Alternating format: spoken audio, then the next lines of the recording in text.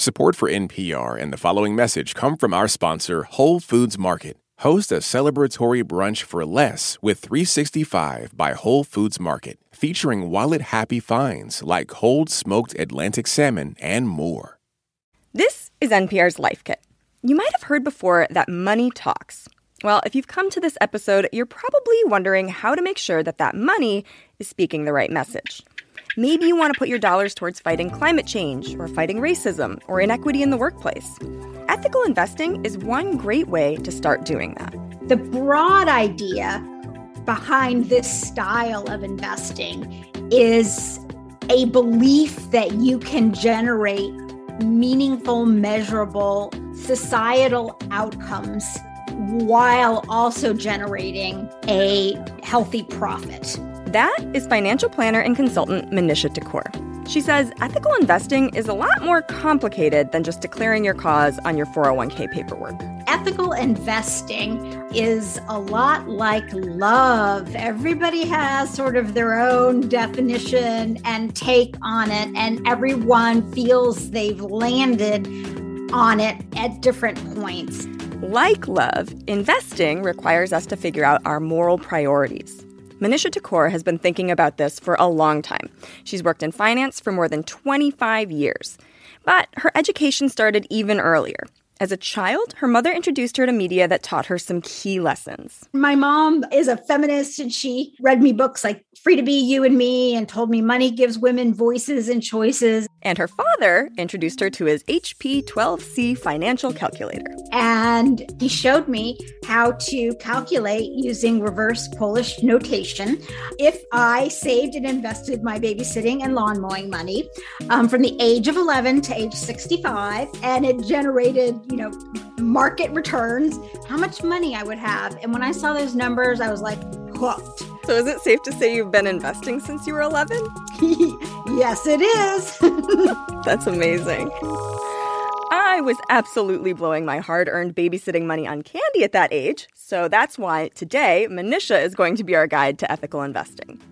There's a lot of theoretical space to do good with your money, but the actual process of ethical investing can be a little thorny. I'm Lauren Magaki, and in this episode of Life Kit, Ethical Investing 101, we'll talk about what it is, how to think about it, and help you find where to look to get started.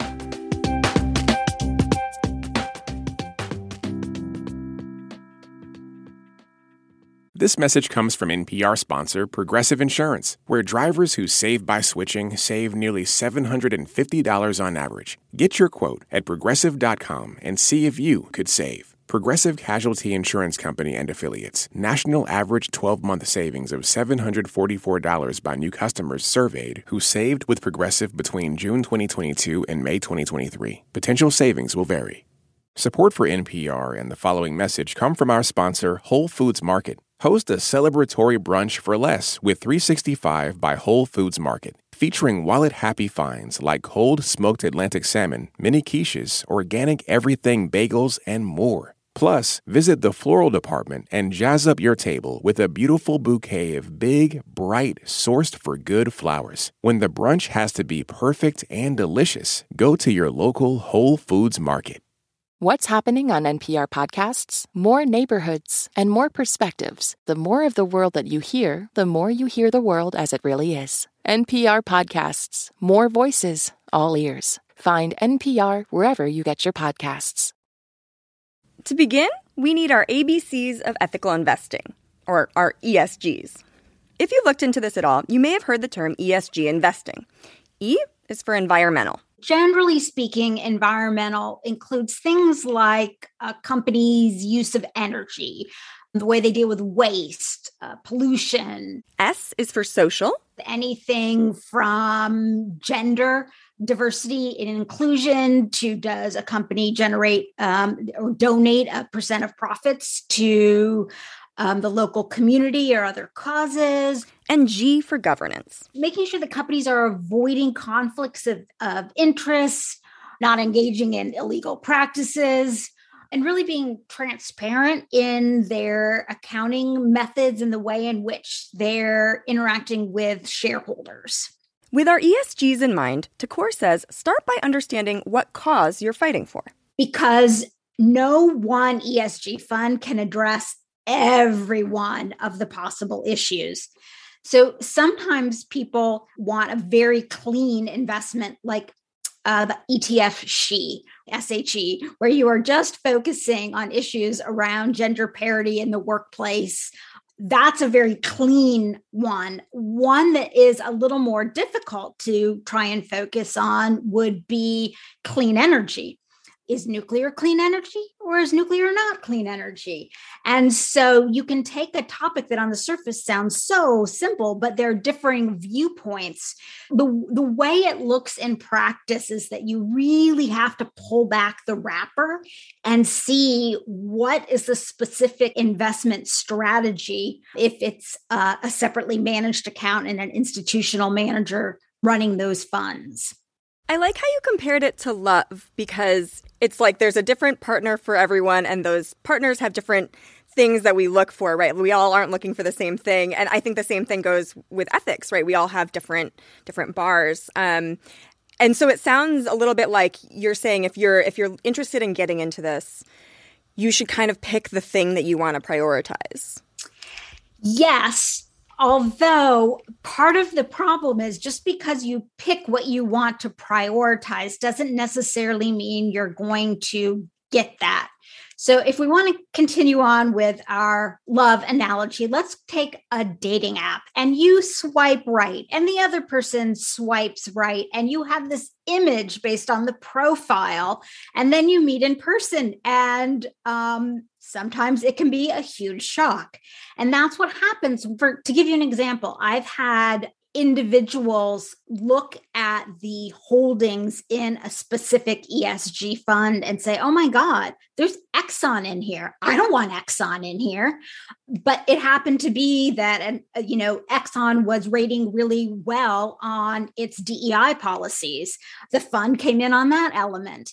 And so the thing that I am most worried about, but also most excited about when it comes to ESG investing, is that we are in the early days and enough people are interested in it that I think we're going to have some very creative solutions as compared to what did this look like when I started in the industry 25 years ago?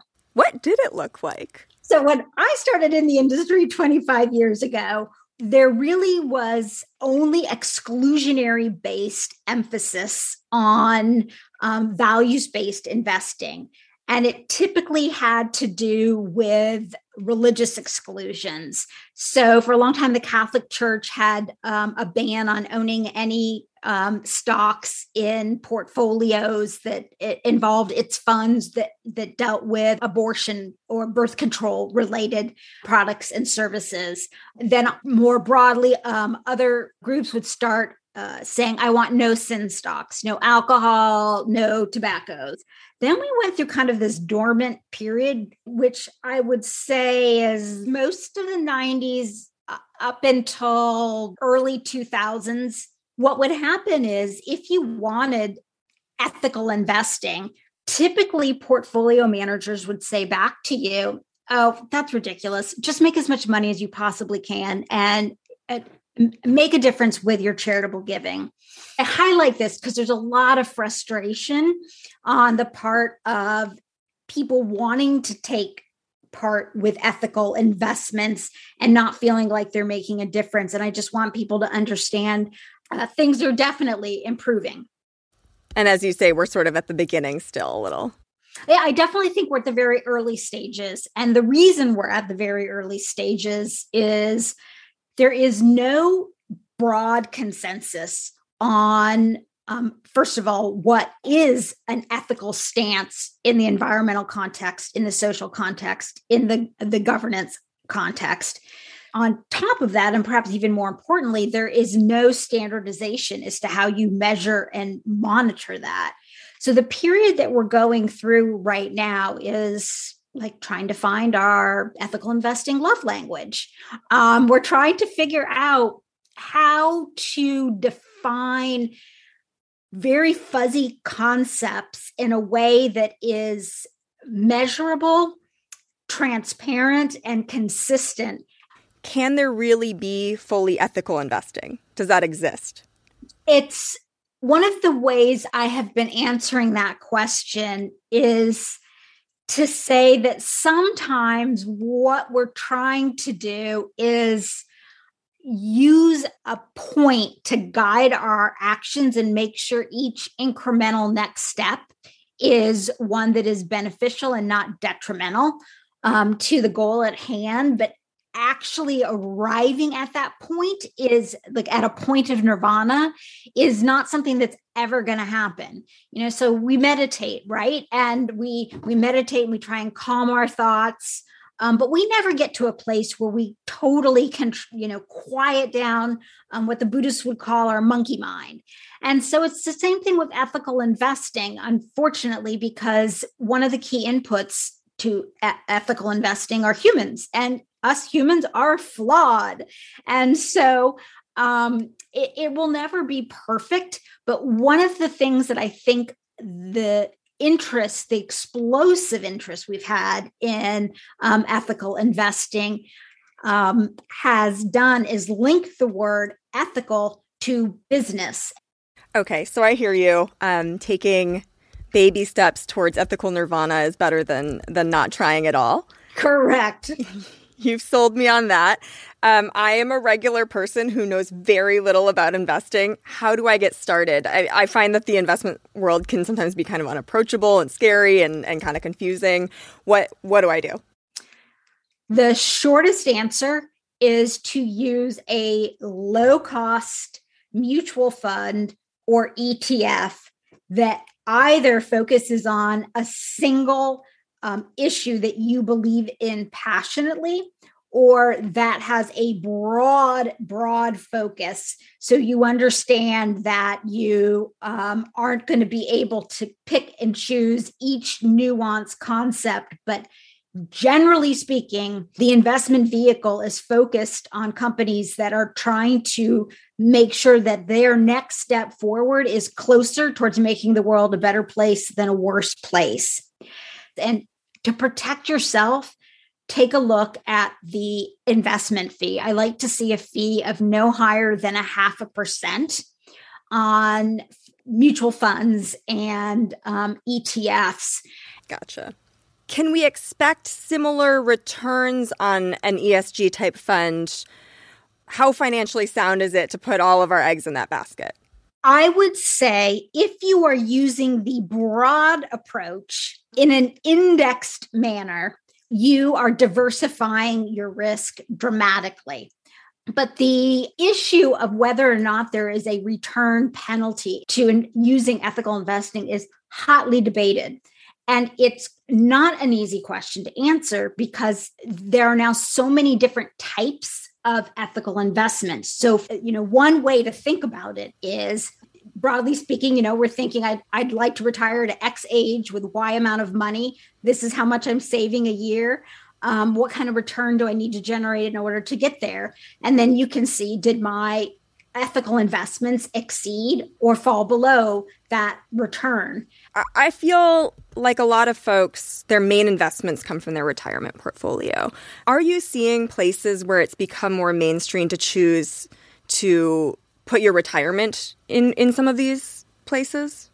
So I'm seeing a dramatic increase in a interest on the part of employees to have the option to engage in ethical investing in their 401k, 403b workplace retirement plans.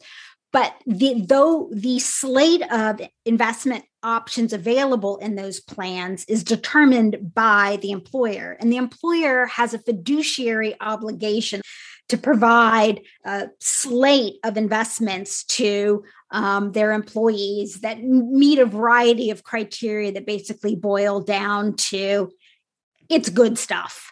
There's enough opacity that there has been concern on the part of employers about adding in these funds. As that changes, and there's a movement underfoot right now, and I would expect within the next couple of years that will change, then we're going to see an explosion of assets coming into ESG, because the vast majority, as you say, of individual investors do their investing in their workplace retirement accounts. Okay, so watch this space. Exactly. How much impact can we possibly expect to have? Are we going to stop global warming, or is it sort of, should we pacify some of our expectations? I think, there are some people who say the whole idea of ethical investing is a farce. It's just something we've done to make ourselves feel better after we've ruined the planet. And I think there's some validity to that argument. And then there are other people who, and this is my personal feeling, who feel like, in a way, it's kind of a public shaming in terms of, it's hard to say, I don't believe in the environment. I don't believe in being, socially responsible or having good governance. And so I think the presence of this style of investing, what it's going to do is weave itself into the fabric of the way companies do business, the way employees, the way we act when we are at work, and the ideas we come up with.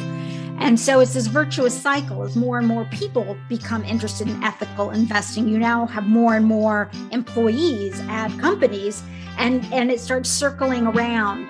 If you're in your 50s like me, I don't think we're going to see a dramatic, pinpointable action. But I think we're going to be able to feel really good that we were part of the generation that started pushing that boulder up the hill.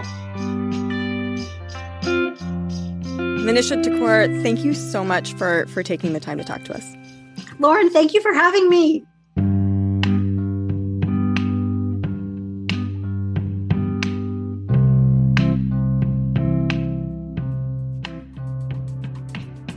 For more Life Kit, check out our other episodes. We've got one on dealing with money avoidance, a few different episodes on budgeting, and another on emotions and money. You can find those and lots more at npr.org/lifekit.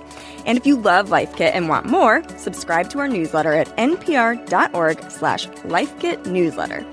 And as always, here's a completely random tip. Hi, my name's Kat Kennedy, and I have a new mom tip. I live in Homer, Alaska. We have a short growing season, so I farmers marketed all of the nice fresh vegetables, blend them down with bone broth and butter or coconut oil, and then portion them out into silicone ice cube trays to freeze them for future use as baby food. Just gotta defrost them. Okay, yep, bye. If you've got a random tip or an episode idea, please leave us a voicemail at 202-216-9823 or email us a voice memo at lifekit@npr.org. This episode was produced by Andy Tagle. Megan Kane is the managing producer. Beth Donovan is the senior editor. Our production team also includes Claire Marie Schneider, Janet Ujung Lee, Sylvie Douglas, and Audrey Wynn. Beck Harlan is our digital and visuals editor. I'm Lauren Migaki. Thanks for listening.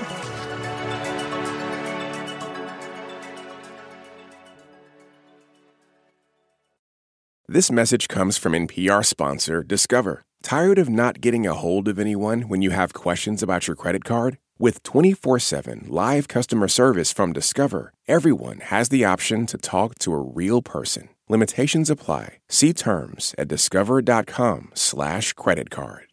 This message comes from NPR sponsor Charles Schwab with their original podcast, Choiceology. Hosted by Katie Milkman, an award-winning behavioral scientist and author of the best-selling book How to Change. Choiceology is a show about the psychology and economics behind people's decisions. Hear true stories from Nobel laureates, historians, authors, athletes, and more about why people do the things they do. Download the latest episode and subscribe at schwab.com/podcast or wherever you listen.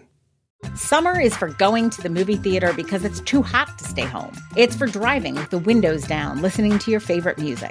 It's for stretching out while you're on vacation to gobble up a TV show.